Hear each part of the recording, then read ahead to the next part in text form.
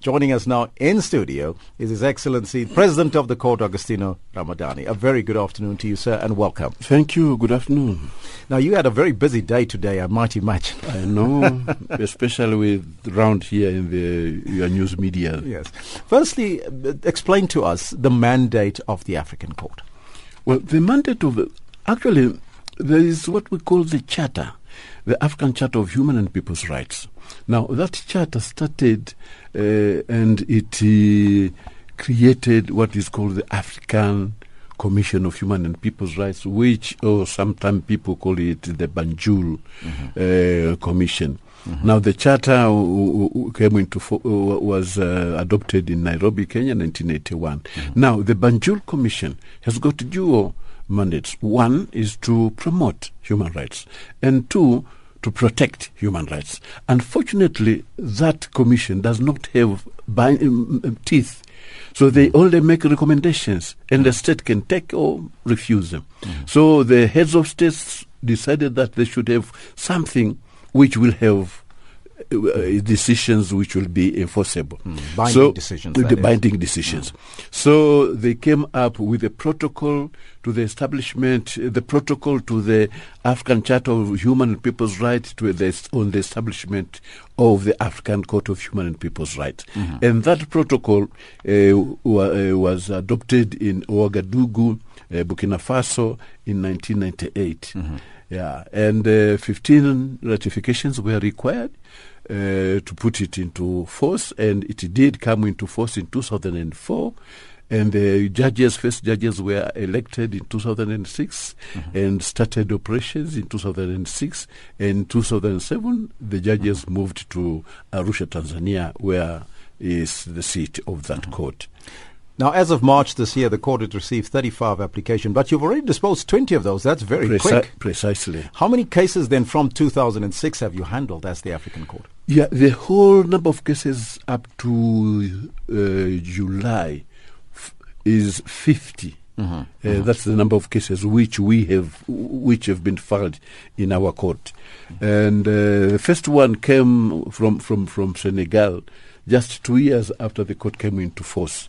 But we rejected that because Senegal has not made a declaration. Now, for a case to come to our court, a state has to make a ratification. And out of the 54 African states, only 29 African states have ratified that protocol. Now, for individuals and NGOs to come to our court, a state has to make a declaration under Article 34, sub-Article 6.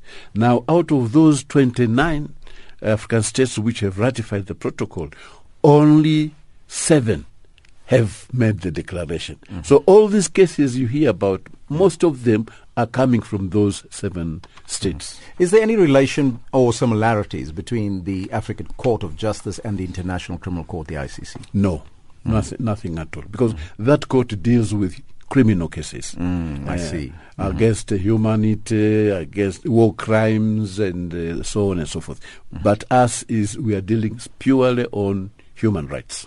Is there a sense, perhaps, that there is very little known about the existence of the African Court? I agree. I agree. Very little is known. I agree. And what are you doing to change that? We are doing quite a lot. We go around African states, talking to them. We meet members of parliament, we meet lawyers, we meet human rights institutions, we meet NGOs, we meet judges, and we try to tell them about the court. We did that lately in Lesotho in July this year.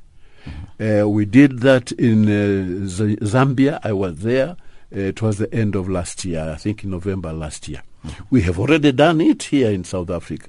In fact, tomorrow I'm going to talk to the law societies of Southern Africa. They have invited me to go and to talk to them about the court and then the implications and the challenges for South Africa not having made the declaration which allows individuals and NGOs to come to the court. Because South Africa has made the ratifications, it's ratified, but has not made the declaration. Only 26 countries ratified. Why is that the case? Only 29. 29, yeah.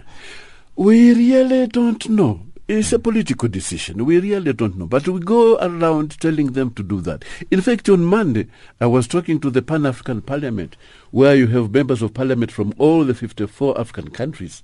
And I told them, please go and plead with your executives. Tell them to ratify the protocol and to make the declaration. Now, we've identified one challenge, and that is awareness. What are some of the other challenges that the court is facing? Another challenge we're facing is that the judges are not full-time. Apart from me, the president, other judges just come there 4 times a year for 2 to 3 weeks. We were there in September. We are going again to meet in November, December. So we meet just 4 times a year, and for about 2 or 3 weeks each session. That is one of the challenges. But the second challenge is that we don't have staff. We don't have lawyers. I think at the moment we have just about 7 or 8 lawyers to handle all these cases. So we are very much understaffed. And the other thing is we do not have as yet a permanent headquarters. The seat of the court is in Tanzania. The Tanzania government, thank you for it, they have given us some accommodation, but it is not enough. We are on the process of seeking to build a permanent headquarters or at the court seat in Arusha. We've seen some human rights abuses on the continent, and what are you as the court doing to ensure that even some of the countries which is not ratified, that they are being addressed, these issues of human rights abuse? Well, the thing is, as I said, there is the commission, the Human Rights Commission, the African Commission of Human Rights and Human and People's Rights, which is based in Banjul, and then the court based in Tanzania. Now, the Human Rights Commission does not require this making of declaration. So they can get applications and what they call informations from any country. And then the Human Rights Commission in Banjul can bring a case to us. For instance, Kenya. Kenya has ratified the protocol which created the court, but Kenya has not made the declaration allowing the individuals and NGOs to come to us. But there is a small tribe called Egwek tribe on the Kenya escarpment. Now the government have decided to take them out of their residence in the mountains because the government wants to develop that area. Now these people have gone to Banjul, to the commission, and the commission has taken that case to us. And we had that case in December in Addis Ababa when we were having a court there. The case is still in court, but that is an instance where human rights abuses or violations from anywhere can come to us through the commission.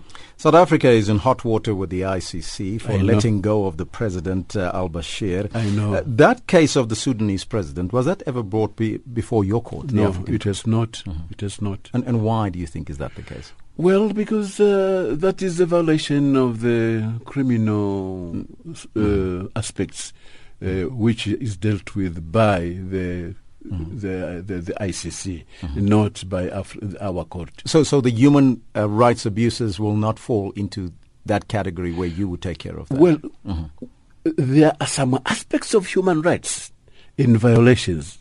For instance, in these war crimes and whatnot, there are aspects of human rights there.